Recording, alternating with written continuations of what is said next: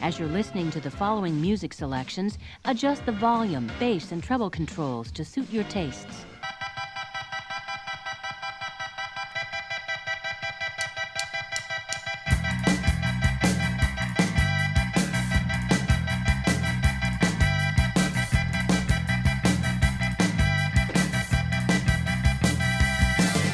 On today's episode of Android's Dungeon.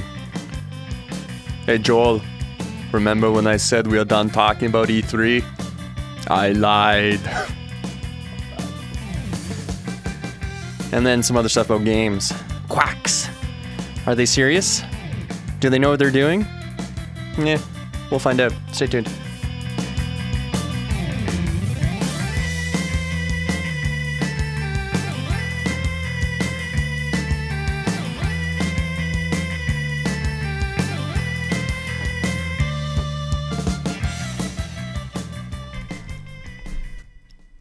Welcome to Android's Dungeon on CFRU 93.3 FM.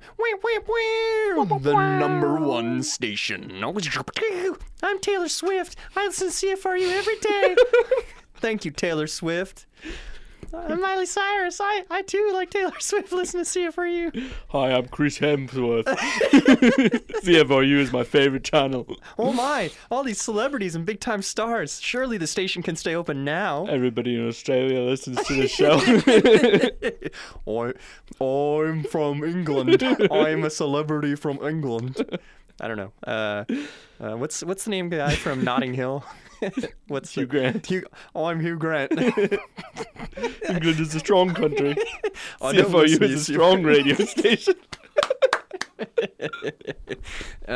Please keep CFRU running. Please, please donate. Please give generously. Call now. 188 1-888 to donate. Save our channel. Donate blood, and then when you're donating blood, you can say, "I'm donating on behalf of CFRU," and the nurse will look at you and say, "CFR what?" And then it won't make a difference. Just like everything in life, nothing matters. Oh, speaking of giving blood, though, have you heard of this? There are some scientists in somewhere. Scientists somewhere. Who have managed to... They've converted 3 of the blood types into O positive, which is the... Is it O positive or O negative? The one that... The universal blood. So I think O positives can give to anyone who is positive. O negatives can give to anyone, period, I think. Okay, so they've managed to convert blood to O negative. So they turn it into the Swiss Army knife of blood. The troubles of getting the right blood are over. Well, I wonder how expensive it is, but if it's a simple procedure, and hopefully these are like not maybe some giant pharmaceutical conglomerate that sits there and I intend to squeeze the people. They put a drop of magic on it. A drop of magic. It just like turns into whatever. I don't know. That's pretty cool though. Yeah. Kayla is the one that you can give to only the positives or whatever. B positive. B positive. I don't even know what my blood type is. I don't care. I figure if it comes down to that, I've got bigger problems to worry about. But I'm one of those. Wait, what, like the O's? One of the O's. Oh, that's pretty good. Yeah. Kel's father is the universal donor, and they're always calling him up. I don't know the last time he donated those, so maybe I have to shame him next time. But he's been working his rear end off with us, so I can't, My dad decided to take a master's degree when I was a child. Okay. At the University of Edinburgh. So, I was within a 10-year period of mad cow disease, and I cannot donate blood. I always thought that's kind of... How long before we know you've got mad cow? I was 5. Like, I get it. Do you remember how scary it was? I didn't even lick any cows. When mad cow was going on, the foot and mouth disease? Oh, yeah. I'm still terrified of not necessarily the mad cow disease specifically, but the prions, the things that actually eat your brain are horrifying. Absolutely disgusting. And apparently they're hyper resistant to, you can't destroy them. I remember watching, I think it was a Frontline or a Nova about these things, and the scientists are so paranoid when they're experimenting with them that they've got these chainmail gloves on just so that no chance of contact with them. Themselves. They've exposed them to like extreme temperatures and the crazy, like kind of like, hey, scientist Hans, pick a crazy number, and he says this, and they're like, all right, let's do it, and then all right, let's check the print. They're still there. No, they're so powerful. Holy. I don't know. Horrifying stuff. And they eat your brains. It's like the beginning of a science fiction horror movie. Yeah.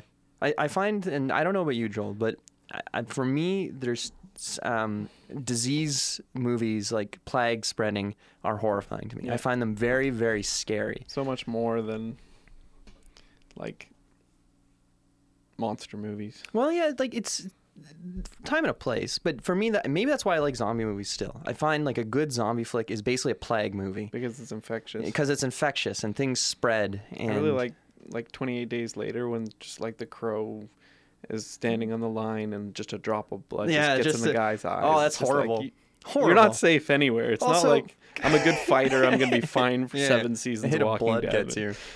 Well, it's like that part always got me. It's like, come on, dude, you've done so well, but you're gonna stand underneath a lamppost with a body over. How'd the body get on the lamppost?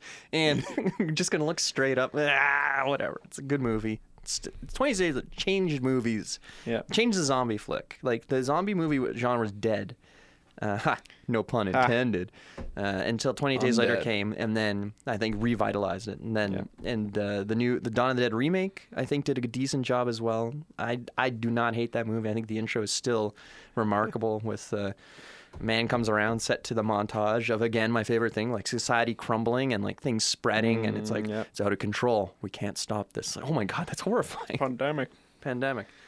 It's always the radio station. The radio station always gets hit at the moment that they're making the broadcast. Yeah, it's, It's here! I see what you're saying. The zombies went straight for the lines. You know what would be even more eerie? Okay. We should probably put a scene like this into a real movie that's Okay. really going to happen.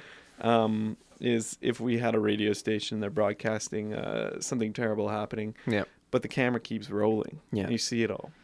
What do you mean, like what's happening in the station? Or? Nobody's controlling the camera. Maybe it's Yeah. knocked askew or something because the cameraman's gotten eaten. But It's a decent. you see a whole bunch of staff and they're just getting mowed down and just It's pretty just horrifying. sits there for like Well, that's why 20 seconds. That's why I find stuff like exactly what you're describing, where like security footage or basically things that are set up, maybe bouncing between camera shots, where it's a static shot, but it feels like you're almost like it's the post-mortem. You're going through and watching what happens, and it's just like you can't do anything about it. And there's something so matter of fact about Yeah. like watching. Like you're always there for the bite, but what if you just had somebody lying on the ground and somebody just mowing away at him, just That's horrible. chomping down, pulling out the brain, and Pulling out the brain. It's like, delicious. I'm gonna smush that person and get out of here. But well, that's the Dawn of the Dead, the 1978. I think it's 78. Maybe it's 1980. Which is the best zombie movie ever made, in my opinion. The beginning of it, I find, is still scary. And it's set to that it has, and for me, that's what it's something again that a good soundtrack really can pull things in different direction.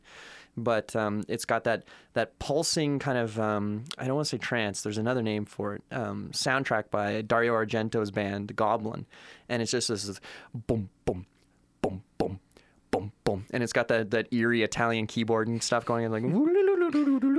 But it just sounds so eerie, and the aesthetic of the era is horrible, so it almost enhances how just disturbing everything is. But yeah, this TV station that's in chaos, and people are throwing plates or papers around, and the producer's trying to keep things on track, and they're trying to do this serious program, and they're displaying like emergency shelter crawls at the bottom, and the producer's like, get that shit off the screen, and he's like, oh no, they're still sending people to bad shelters, like they've said these shelters are compromised, but they're still running them because he wants the ratings, so the person turns them off and he wants them turned back on to get the ratings again in the end of the world. And it's just like, Gotta get those ratings. But it's the music, and it's just this incredible editing, incredible just pacing and setup of it all. And I think the only thing that comes close as far as music for me is Contagion, which is the Soderbergh film, which I saw on a plane coming back from, I think it was coming back from Korea. So I was leaving Narita, coming to Toronto, and I'm watching Contagion on a plane. I'm feeling very disturbed. It actually disturbed me. And it's just got this incredible Cliff Martinez soundtrack that's got this progression, just the sound of things kind of like, just the music almost enhances the idea of something spreading, and the music's kind of getting a little bit louder and kind of like enhancing just kind of the sickening synthy music of it. The Contagion soundtracks, I used to throw on all the time when we played Pandemic, and it was like, this is perfect. It is perfect. Kind of reminds me of I'm reading this book right now called 15 Dogs, It's won. There's some kind of contest here in Canada for best book. And Is it the won it. Giller Yeah. or Scotiabank? Well, Scotiabank Giller Prize, whatever. Yeah. And it's the concept is they gave human intelligence to 15 dogs. The Greek gods are real, and they gave, I think Hermes and Apollo made a bet and said that one of them, not a single one of them, would die happy. Oh my God. So they give human intelligence to 15 dogs. They break out of a kennel. They start a pack together, et cetera, et cetera. But there's this one part where there's like kind of a conniving dog, and he is being mounted all the time because he's not very strong. He's a small dog. So he finds a place. He's known in the past, people that leave out poisoned food to get rid of pets. Oh, that's Pests. horrible. I've heard of that. Yeah. And so he brings them to it and like gets them to eat and Oh, pretends no. to eat and like kills off all of the like really nasty dominant dogs. Oh, jeez. But oh man, just the thought of like, just it would be so easy to be poisoned at any time. You know? It's just like we're always eating shit. How did we get onto that? It's Well, you were horrible. talking about Contagion and just started me thinking about it. Flying out of Korea. I don't know. Oh, and Speaking of eating poison speaking in of Korea. food in Korea, I got news for you. Yeah. Brand new Korean chicken place just opened downtown. Opened 2 days ago. We went yesterday after we left your place. The fried chicken place. Kel pointed out when we were good. walking. Yeah, it's just got the popcorn chicken, you know, that you'd expect from like a street vendor. I never And got then the it's popcorn got- chicken. It's got, you know, chicken wings and chicken burgers. Can you actually get fried chicken though? No, that's weird, right? Like you would think you'd get some pieces, but he's brand new. Maybe he's experimenting with the menu. Everything you described, I never had in He's Korea. got like actually. 6 items right now. That's so. perfect. Keep it. You know what? Maybe add the fried chicken that Jack is Gotta requesting. get the fried chicken. I mean, he's got fried chicken in a burger. Surely you could just take that out of the burger. Yeah, just like cut out the middleman and just leave out some empty carbs. But Yeah.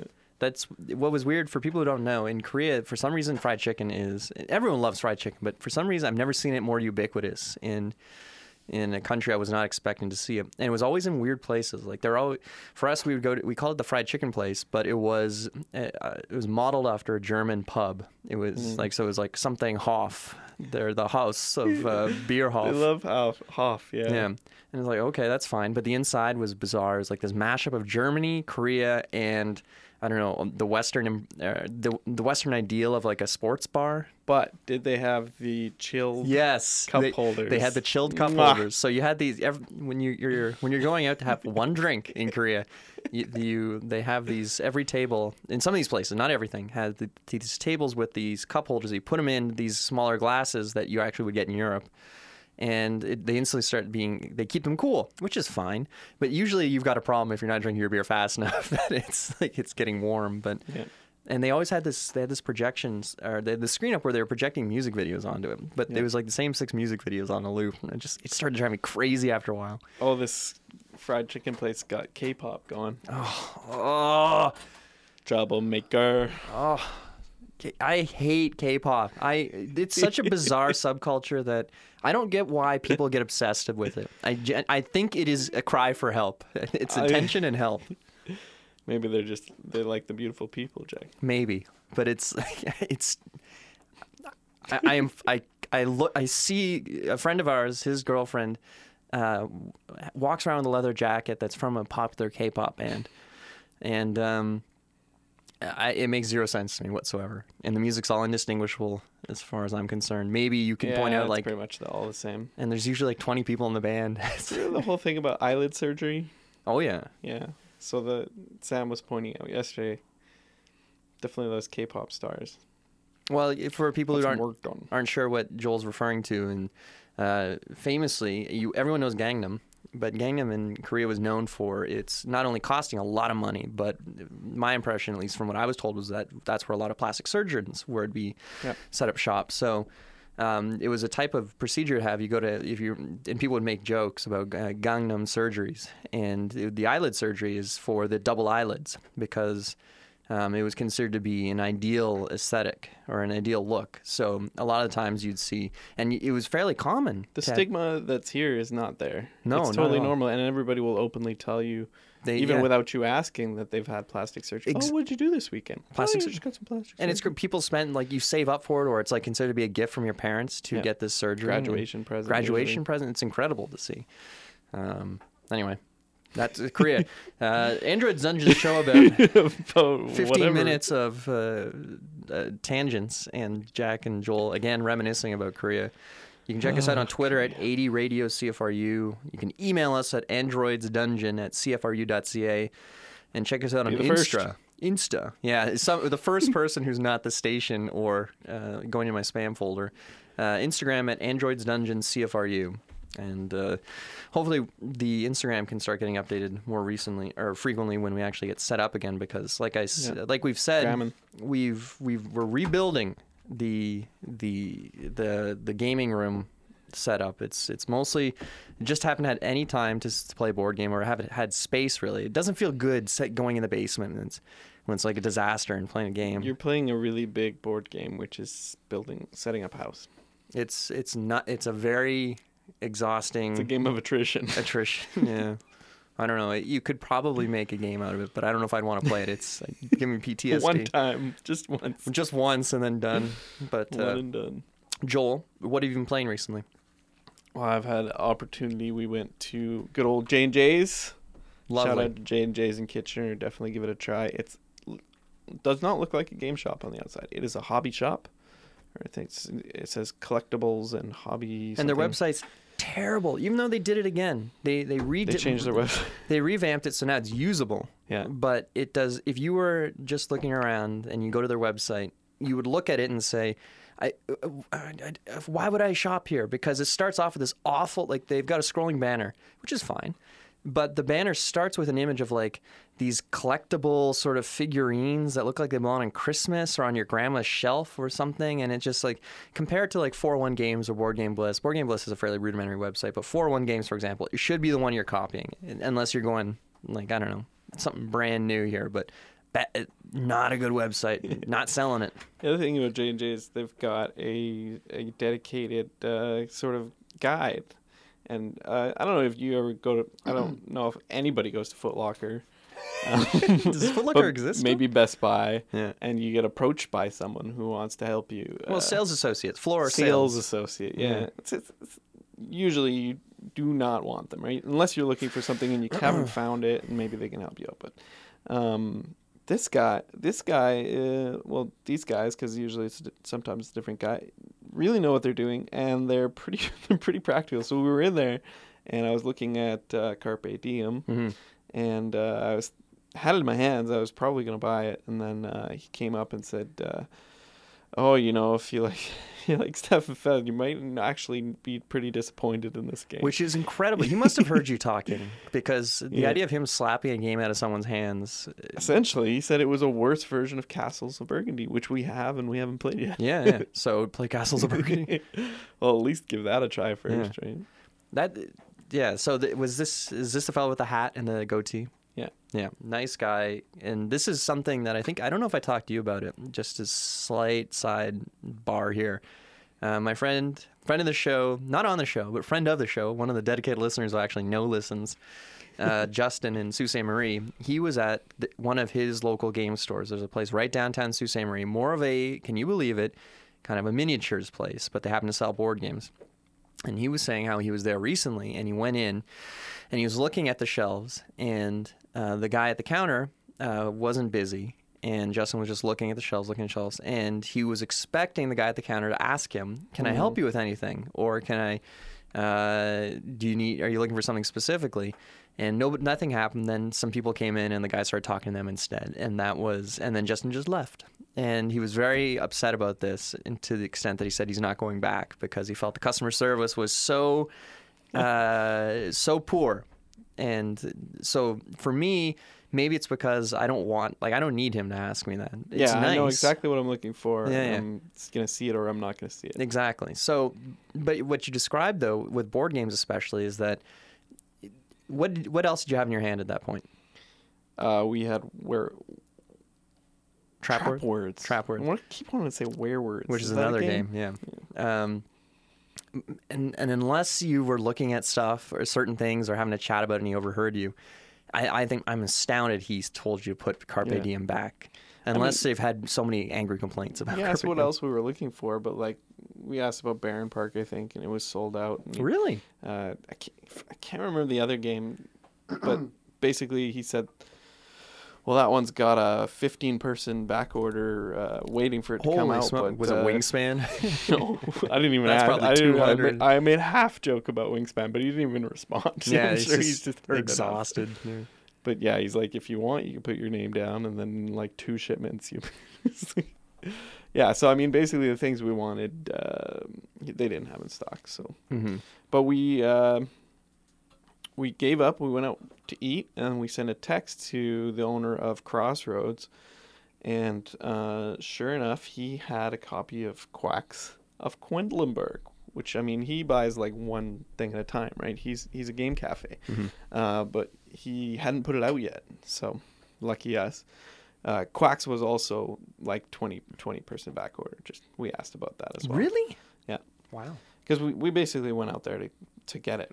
Quacks That has was been our out for a main while look. too, so they must have trouble keeping up to demand. Then that's interesting. Yeah. So let's talk about Quacks. So we got it, and unbeknownst to me at the time, but after I picked it up, obviously it's right there on the box. It is the 2018 Kennerspiel DR, and it is a push your luck Bag with builder. some strategy. Yeah, bag builder. That's a good. So basically, what you've got is you've got a really terrible bag of exploding onions or something like that, and I always want to call them cotton because they look like little cotton balls. But basically, once you draw a certain amount of those, your potion explodes, and you have to choose between points or buying new tokens. If you're careful and you stop at the right point, your potion won't explode, and then you get to take both. Right? But victory points aren't very strong at the very beginning, so you might just want to keep going until you explode. But whoever gets the furthest without exploding also gets to roll a die, and that die is also very good. Gets you some very good stuff. So the game is basically 8 rounds. You finish a round by everybody just on their own, just drawing stuff out of bags and placing them on their soup, trying to get as far as they can. Did you say soup? Yeah. So you're building a soup or a potion. The concept is it's an 8-day festival, which in that in itself, I think it's 9 actually. 9-day festival where you are making and selling potions to help the population of this town or city or that you're in. Yeah. And you're all quacks. What's a quack, Jack? Some Quackerjack. some sort of noise a duck makes when you say hello to it and give it bread. That's right. You're all abstract sounds floating around making soup. Idea for game. Abstract sounds making soup. Quack quack. Vichyssoise. Is that pumpkin? Yeah, so it's not a very tasty soup. I mean, it's got spiders in it. It's got crows' heads, crows' skulls. But you do have some mushrooms and pumpkins and some tasty things, you know. New things get added each round. New different tokens, basically. So what happens is at the end, let's say you finish at 9. You can buy 9 value worth of tokens and only a maximum of 2 tokens. The tokens get more expensive. Say this one goes 1 space, this one goes 2 spaces, this one goes 4 spaces. They get exponentially more expensive. And so you just basically take a look at what you have and you buy. Tokens, you put them into your bag, and that way you have less chance to draw your stupid exploding onions.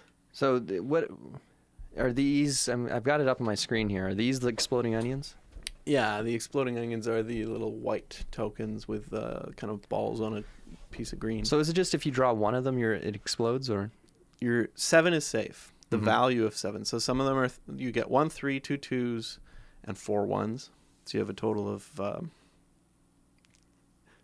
a few 11.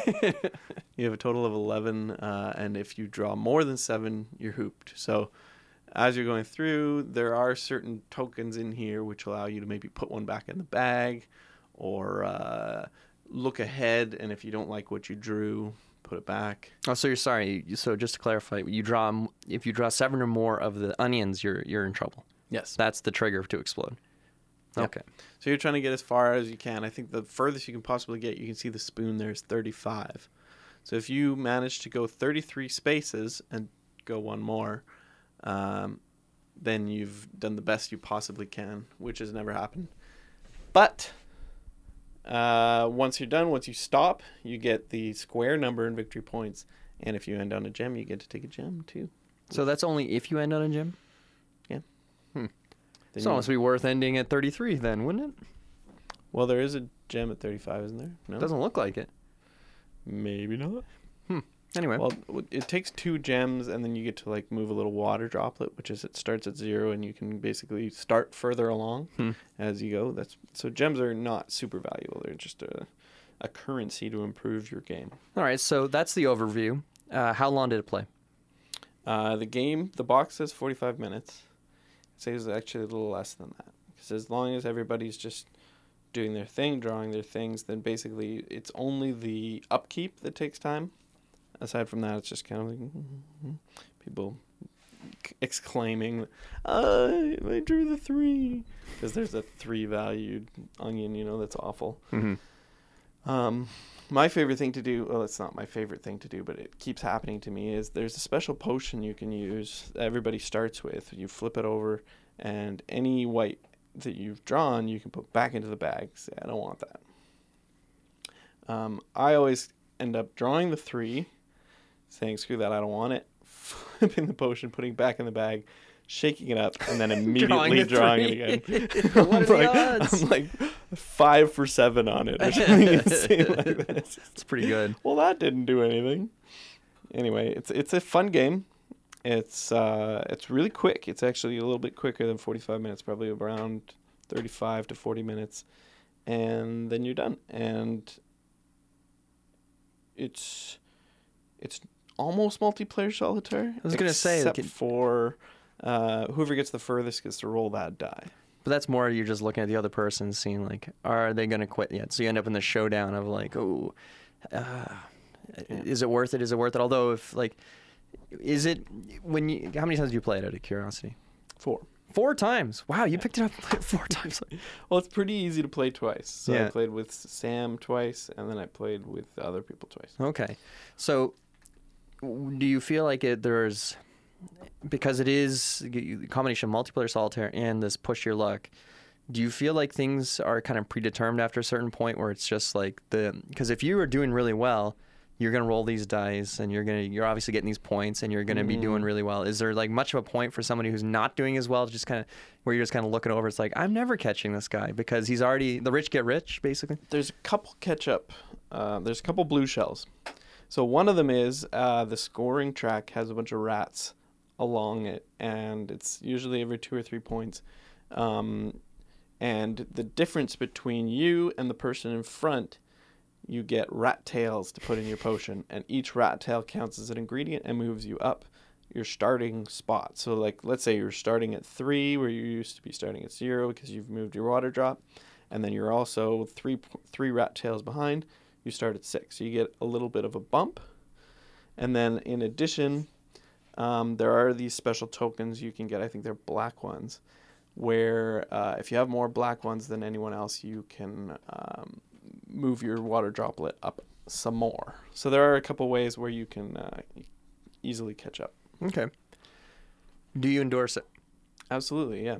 I would say it's a different genre. I mean, how often do we play Push Your Luck? Right? We're not playing zombie dice. Well, the push your luck genre is usually the quick games because it's like you don't want to make a game that's 9 hours long that has lots of push your luck in it because that's going to feel frustrating. But yeah, and I mean there's a lot of luck in it, but you're making your own luck also because there are a lot of defensive tokens that you can kind of fill your bag with, and then you're almost guaranteed to get them out, and then that's going to stop you. Or you can take tokens like these purple ones here, which are going to give you benefits at the end of the round. Mm-hmm.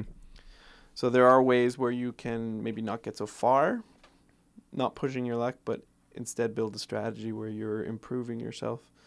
And so I think there's a lot more strategy than a push your luck. It's a build your luck. Build your luck. Create your own luck, Jack.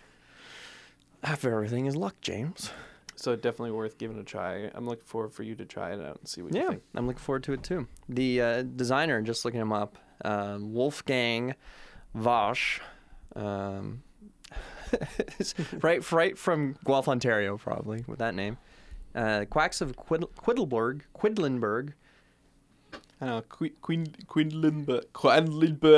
The name was, for the longest time, you can only get the German edition of this, which was interesting.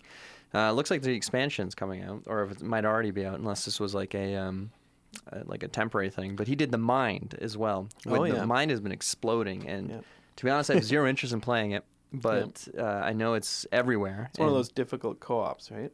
It's like Hanabi, isn't it? Yeah. Something along those lines. But the man, keep your eye. We're probably going to be hearing a lot about him for a while. He's a prize winner. Kenner KDL, did you say, or KDS, or I forget how to pronounce it. Kennerspiel DR. So Kennerspiel. KSJ. Yeah. Which is, for those of you who don't know, the Spiel DR is the game of the year and usually goes to something fairly light like Azul. And the Kennerspiel is considered kind of, I don't know the direct translation is something like expert game of the year, but it's more of like an enthusiast game. It's like, here's the game of the year if it was a little heavier. Which is basically, it was created just because Dominion won one year, or they were like, we want to give it to this, but like it's going to explode the German peasant's mind when he goes to pick up. But I don't know. You never know. Maybe that's why I didn't recognize it, because maybe when it won, it was still in the German name. That's exactly it. German? Forget what does it say? Does it? No, it doesn't have it. Edition. It does have the expansion here on BGB. So, by the way, if in case you're interested in picking this up, BGB, Board Game Bliss, which I've considered the baseline for most of these things, $55 Canadian, more or less, that's on the pricier side. Do you feel like it justifies it? We didn't pay that. Okay. Well, Joel got a deal, and I hope he got a deal. Okay, that's fine. But for the average person who doesn't know an owner of a board game cafe, do you feel like if you were paying $55 for it, would you be happy with that? I think it should retail around $45, is my guess. But, 55 is not the end of the world. No. Sold out now. Oh, it's a pre-order now. That's why. So it's not out yet. So the expansion. Oh, so that's another thing, is that each of the tokens that you saw has a recipe saying what it does. Mm-hmm. Each of them are interesting, but each of them has a backside, which does something totally different. Just more complicated. And then there's another set of books in the game which has a third side and a fourth side. That's cool. So there are 4 different ways you can play each item. So that's some variety based on if you get bored with it or so. The German name, Die Quacksalber von Quedlinburg. Yeah, how did I not recognize that? It's pretty similar, actually. But anyway. Quacksalber. All right, so that was the Quacks. Quack, quack, quack, quack, quack. What else did you play, Joel? Played a little Trap Words. Mentioned that we picked that up. We didn't actually play the game as is intended. We just tried it out. Oh, so okay. Basically, we set some traps and then we gave some clues. We found that it's, I don't know, it seemed pretty easy. I don't know. Like too easy? Maybe we had some creative people there, but the thing is, like, okay, say for example, so Trap Words is kind of the describe it before we go any further. Attempted sequel to Codenames. It's another Czech Games edition design. Team-based party word game. Goes 4 to 12 according to this. Although, is this something you could push to on any amount? Yeah. Where one side is trying to get their people to guess, but instead of just getting one word and one number, like in Codenames, you have any amount of words you want, as long as they're not the word, and as long as they're not one of the trap words. Well, what's the trap word, Joel? Well, I'll tell you. Thank you, Joel. The trap words are written by the other team, because the other team gets to see the word first. Everybody takes a turn to write down what they think the trap word should be, and then you're, as a team, supposed to cull it down to whatever the number is. So the number being between 3 and 7. And so you're trying to think, okay, so the word is, I don't know, marshmallow. So you're going to throw in candy and some more and, roast stick. Mm-hmm. maybe those are your trap words, right? So then it goes to the other team, and maybe the thing is there's a lot of opportunity for creativity and sort of metagaming. So, like, let's say, for example, we're playing with Mike, and Mike really likes marshmallows. And you say, oh, Mike's favorite treat. And Oh, they you're say, allowed to say that? Yeah. And Oh. then it's, oh, marshmallows. Okay, we got it. Interesting. They're like, you get 5 guesses. You're limited to 5 guesses, All right, but all right. but the person giving the clues is allowed to talk as much as they want. Yeah. Obviously, Czech games, or at least what's his name when he comes up with rules, is pretty strict. Vlada. Vlada, on how you give those clues. But this one is pretty wide open. It's basically, there are a few things about adverbs and things like that you're not allowed to do, but for the most part, you're basically just giving a clue that's going to give the answer. And if you avoid the main, The obvious spirit of the ones? trap words, Yeah. you're going to be okay. But we'll have to play it a little bit more because we were mostly operating with 3 or 4 trap words, and maybe once it gets to 6 or 7. Well, next it's time we get tricky. a party game situation going, which seems to happen fairly often, can Yep. bust it out, see how it goes. We'll give it a run. All right, cool. I'd give it a tenuous recommendation at this point. Tenuous, right? Well, you played it before. You I picked it kind of up, hate right? the theme. Yeah. No, I had just read the rules. Oh, okay. Kind of hate the theme, but you could just play without the theme, really. You just say, you see how far you can go, or first to 7 or something, Because basically what happens is if you succeed, you go up to a higher number of trap words until you meet the monster. Mm-hmm. And it's also like if you're looking to pick it up, inexpensive. Yeah. I imagine the components are pretty basic, but It's not going to set you back much. No more than $20. Don't pay more than $20 for it. I like that. Why don't we say don't pay more than X? But Yeah. I think we said it before. Just go online and look up Board Game Bliss or 401 and use that as your baseline. Sometimes they're a little bit higher. Sometimes they're a little bit lower. J&J's kind of swing. Sometimes I think lately they've been a little bit more than those other guys. But With J&J's, you never know. yeah. But don't pay more than $20 for it. But we like them. But we like them. All right, cool. Well, let's take a music break. We'll be back in a moment. Stay tuned.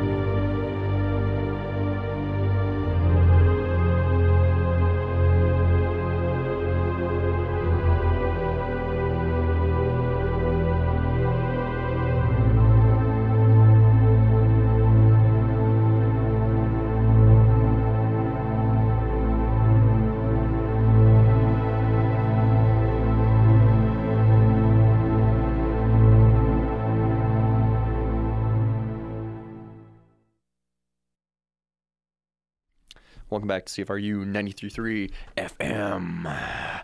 What you just heard was the Mulholland Drive main theme by my man Angelo Badalamenti. And I am on a hard David Lynch kick lately for some reason. I can't figure out why. Jack, how do you feel about David Lynch? He's okay. He's okay. His music is okay. Universally loved and understood. Everyone loves him and understands everything about him. And what was with that video of him chewing some underwear? It's you can look it up online, and I'm not going to play it right now because I don't know what's going to come up if I do that. It's a video of I don't know the context. I know nothing about it, but he's with a woman and they're being filmed for something, and he's saying, "I'm gonna eat some panties now," and it's just been, this one was spliced in some bizarre music videos kind of style. But he does exactly as he told you. He warned you, and the part that gets me is like, they're still warm, and his bloody mouth just. Wait, did she take hers off? Yeah, she took hers off, and this is just like, it's all part of the show. It's all part of the show. But I watched Twin Peaks Fire Walk with me. When I was at the cottage. It's a borderline tradition for me to try and watch it every year at the cottage. It's the film prequel that was made for the series Twin Peaks, and the prequel came out in 95, I think, or 94. It was the series had ended at this point, and they made this movie that was telling the story before. If you know anything about Twin Peaks, it's about the last 7 days of Laura Palmer's life before she's murdered, and it's almost borderline two movies. The first part of it is. It follows two FBI agents sent to investigate a murder, which mirrors the what's going to happen in the series, and they're played by Chris Isaak, the musician, as Agent Chester Demings, whatever, and he meets up with another agent played by Kiefer Sutherland, who is basically his sort of like the scientist behind it, but it's totally bizarre, and I wanted a whole movie made with just these two kind of investigating it, and then it turns into a standard, more linear story after that. But it's extremely difficult to follow if you don't know anything about the universe or what's going on. And there's some straight up abstract concepts in there that people will look at you and go, "What did you make me watch?" But I think it's genuinely scary, genuinely beautiful, and something about Lynch that I find really, really impressive is that he's such a traditional optimist at heart. That there's his movies and TV shows can be filled with the most depraved, horrible things possible, nightmares. But ultimately, he believes in good triumphing over evil, and the right people sort of succeeding. And it may not be in the way not always the way you imagine it to be, but I think. Although you could argue Mulholland Drive doesn't end that way, so maybe I'm being wrong here. But in general, just Fire Walk with Me ends like I'll be honest, I tear up a little bit at the end of Fire Walk with Me because I just find it such a beautiful little end to the movie. But if you haven't seen Twin Peaks, don't watch Fire Walk with Me because it spoils the entire bloody series. So anyway. Is this girl? Is this like 24? Like each? No. It's not. It's not like 24. Even though Kiefer Sutherland is involved in this in some sense, but Twin Peaks. What I mean is like, how many seasons were there? There were 2 seasons. 2 seasons. So basically, if you're being those 7 smart days guy, are all in. It's not real time. It's none of that stuff. So it's just more meant to be a prequel, kind of like what happened before this happened. And when it came out, there were rumors it was booed at Cannes when it premiered, but the producer said, "I don't remember anyone booing, so I don't know who invented this story." And it's become a kind of one of these movies. Like if you check out the rating on it right now, the Metacritic it's like sky high. But went back when it came out as a commercial flop, and I think the critics weren't super pleased with it. But it's kind of more just like Twin Peaks was. Nobody talked about it at that point. We missed the zeitgeist on it. Is it a cult classic now? The series, I don't know if you can even call it a cult classic now. It's just a classic. In your house. The movie is a cult classic because nobody talks about the movie unless you're into David Lynch. Speaking of being booed difficult to get Blu-rays for it. Oh yeah. Speaking of being booed at cons, the writers of Game of Thrones, D&D, have declined attending Comic-Con. Yeah. And apparently Disney might be forcing them to go. Really? For a Star Wars promotion? Yeah. They deserve every boo they can get. I don't even hate them that much. I just think they were lazy. And for people who don't know, those are the guys that were the showrunners of Game of Thrones and responsible for every decision that was made for the most part. Yeah. Unless they come out and say, no, this was HBO telling us to do this, or George R. R. Martin was breathing down our necks. Don't believe you, by the way. But the director was saying that they were really breathing down his neck. Oh, really? He's coming out defending himself for some, like for The Long Night and some of the episodes that were really unpopular. Yeah. Saying that they were changing his direction all the time. Really? And apparently they were really unhappy with some of the work he had done in previous seasons, where he had taken some kind of, he's filmed this scene through with some bars to give some, subtle nuances and stuff. And we don't want any of that. Stop. Just do that. it. Yeah. Oh, so were you saying like they were rushing him, or they're saying don't be creative? Micromanaging. Yeah.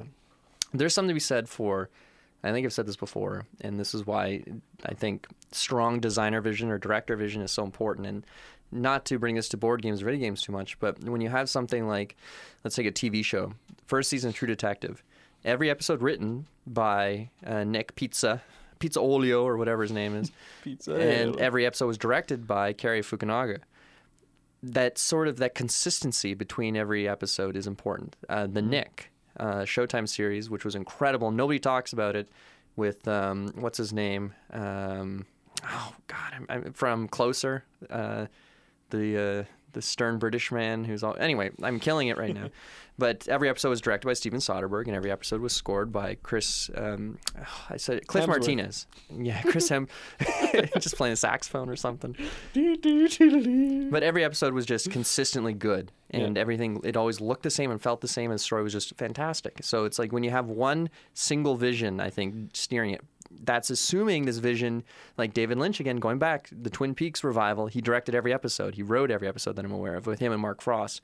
Every episode feels the same way. So if you hate the one episode, not sure you're going to like the rest of it. But if you like it, you can go, great, this is fantastic. At least it's consistent. Like, yeah. Jack, can you tell me, I mean, maybe you can't think of one off the top of your head because it's a bit abstract, but can you think of a single series or movie that you can, off the top of your head, where you know that a team of writers, a room of writers directed it or wrote it, and it's better than something that an individual writes? I don't know. I'm sure someone can pull out some examples of.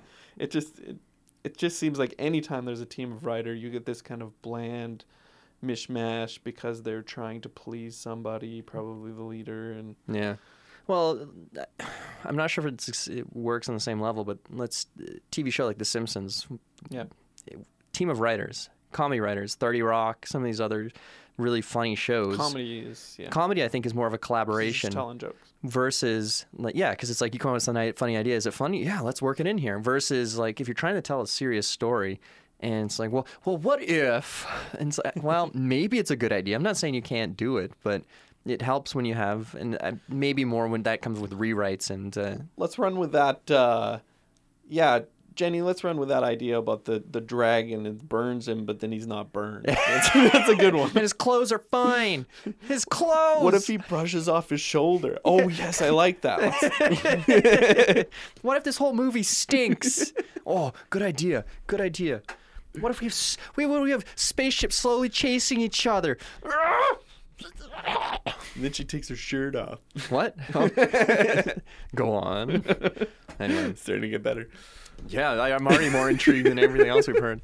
So let's go back to the subject we covered previously, which is the E3 business. And I'm going to let Joel go on from here because I think he has something to say, and I have no idea what he wants to talk about. So, Joel.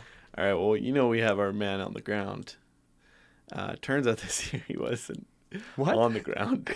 Alex did not get press passes. Okay. For his team of writers. And so I had no idea where Curtis was this week. He was gone. He took a week off work. Yeah. He was on vacation, never told anybody where he was going. I played disc golf with him this weekend. Yeah. Turns out he was at Alex's house watching E3 on TV. For a week? So the two of them spent a week watching every single release of E3. Okay. Which just sounds so sad, but no, it sounds real happy. But they got the inside information for us. Well, okay. I mean, they got what we saw. they got the same information, but they watched the Nintendo release. They paid attention, cared, yeah. and they watched the Bethesda release. And Yeah. this is what I wanted to bring up. Okay. Is, Curtis was impressed by the changes they made for Fallout 76. If you look back at the early days of WoW, it stunk. Mm-hmm. Right, it was something very new and exciting, but it was broken. There were a lot of bugs. There was not much you could do. Limitation once you hit final level, there was really nothing you could do. Is there a chance, in your mind, Fallout 76 can be redeemed?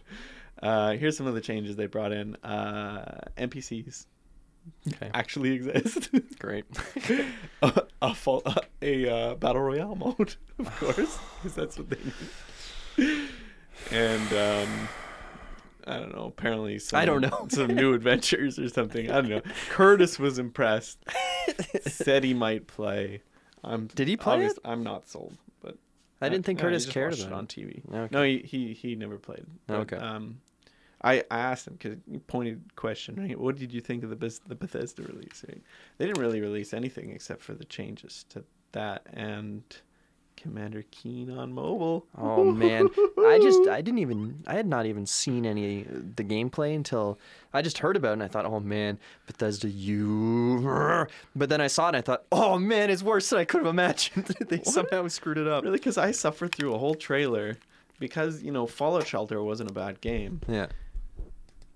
Not a single bit of gameplay in the trailer, so I don't know what you must have seen something different. Maybe it's more of a recent thing, but it looked like it looked like a puzzle game almost that I saw. So I'm willing to admit it was fake, but or I was seeing crazy things, but what I saw was horrifying. Commander Keen Bejeweled. Oh, why not? just shoot me. Anipang. Annie, what? You remember Anipang? It was like a Korean Bejeweled. Nope. I hated cell phones so much by the time I left. Just that and Minecraft. Minecraft was exploding when we left, or when I left at least. I never understand how you could play that on your phone. It looked awful. I could see it being played, but I straight up asked kids. I said, "How is this fun? It looks awful." And teacher, you no understand. You're right. I don't. Goodbye. Anyway, so is that our big E3 news that Alex didn't go? That's it. That's all I got. Alex wasn't there. He watched it on TV, and they're really excited about Nintendo. I want to ask. Well, I should ask Curtis what his thoughts are about the Pokemon game they showed for the Switch because I'm seeing some posts about people saying like delay the game. It is not ready for prime time because even in the stuff they were showing at E3, there was texture pop-ins.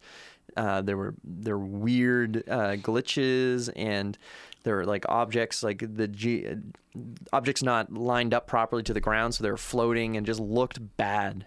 Yeah. And maybe this was like an alpha release or something that they said we gotta have something for E3, get it out, and they did, and just like, ooh, okay. Their demo is bad, eh? Well, I don't even know if the demo per se was bad, but just what they were showing was not good. Oh, right, because they are showing the game there to people. I don't know. I had one more question, E3 question for you. And it's a pretty simple one. The one game that didn't need hype got so much hype, right? You didn't get many updates, anything real, because they're pretty hush-hush. But CDPR, through Keanu Reeves, the most popular guy on the internet right now, into their game. Right, which is perfect timing because obviously they've been doing it for a while, and then John Wick 3 comes out and everybody's loving it. Yeah. I wonder if they knew. Do you think they had that plan? It's like John Wick's gonna be out, and were they hoping it was gonna be good? Yeah, it stinks, and then no, get this guy off the stage. Yeah. I know that you won't pre-order it. Yeah. But are you gonna buy it on its release, or are you gonna wait? No, for me there'd be no point in buying on release too. It's like, and The Witcher 3. Like, I don't know if I would have bought that on release because for me, it's the problem with software is especially that it's very few times unless I'm insane. Like I bought Resident Evil 2. Yeah. And that's one of the most, I think in 6 years, the only time I've bought a game like day I don't think of. I've ever bought it. Well, StarCraft. StarCraft. Well, yeah, I picked up I waited in line at midnight, and then I couldn't log in. And it was fear. Online Diablo only. 3 I bought day of. That was another. Thank you, Blizzard. I'm 2 for 2 right now. No, I don't. I don't know. I think when I get worried when I hear things about like day 1 40 gig patch. I think, oh man, you rushed this out. So hopefully the Slavs can work their magic, and it's just like a great game. Now, if I hear it works great as intended, maybe I'll consider it. But I think you're just asking yourself, or you're just setting yourself up for some headaches, especially with PC, because there's so many variances in the hardware. So it's like you could buy it and have the greatest time in the world I can have, and it's like, well, because of this issue with the AMD 290X card, we're waiting for it. It's AMD's fault. And AMD says, no, it's CD Projekt Red's fault. They're fighting back and forth. Jack's like, no, Dad, Mom, stop fighting. Just make my game run. What about you? Are you gonna pre-order? No. Would you buy day of? I think I'll do it first sale. First sale? The first sale of the game, yeah. So Oh, if it's I understand. Sorry. 30% off or whatever, I'll pick that up. I think it drops. Like Probably CD good enough. Projekt Red's pretty good with the sales and stuff, because The Witcher 3 goes on sale frequently, and even when it was out, I think they were doing like 10-15% off pretty quick on that game, which doesn't hurt the game. Like, it's not like they're saying this game isn't selling. It's just like, if you were holding off, all your friends are playing it, now you too can experience the adventures. It certainly won enough awards. The Witcher? Yeah. Yeah, I wasn't even paying attention to that. But yeah, Cyberpunk, obviously biggest game.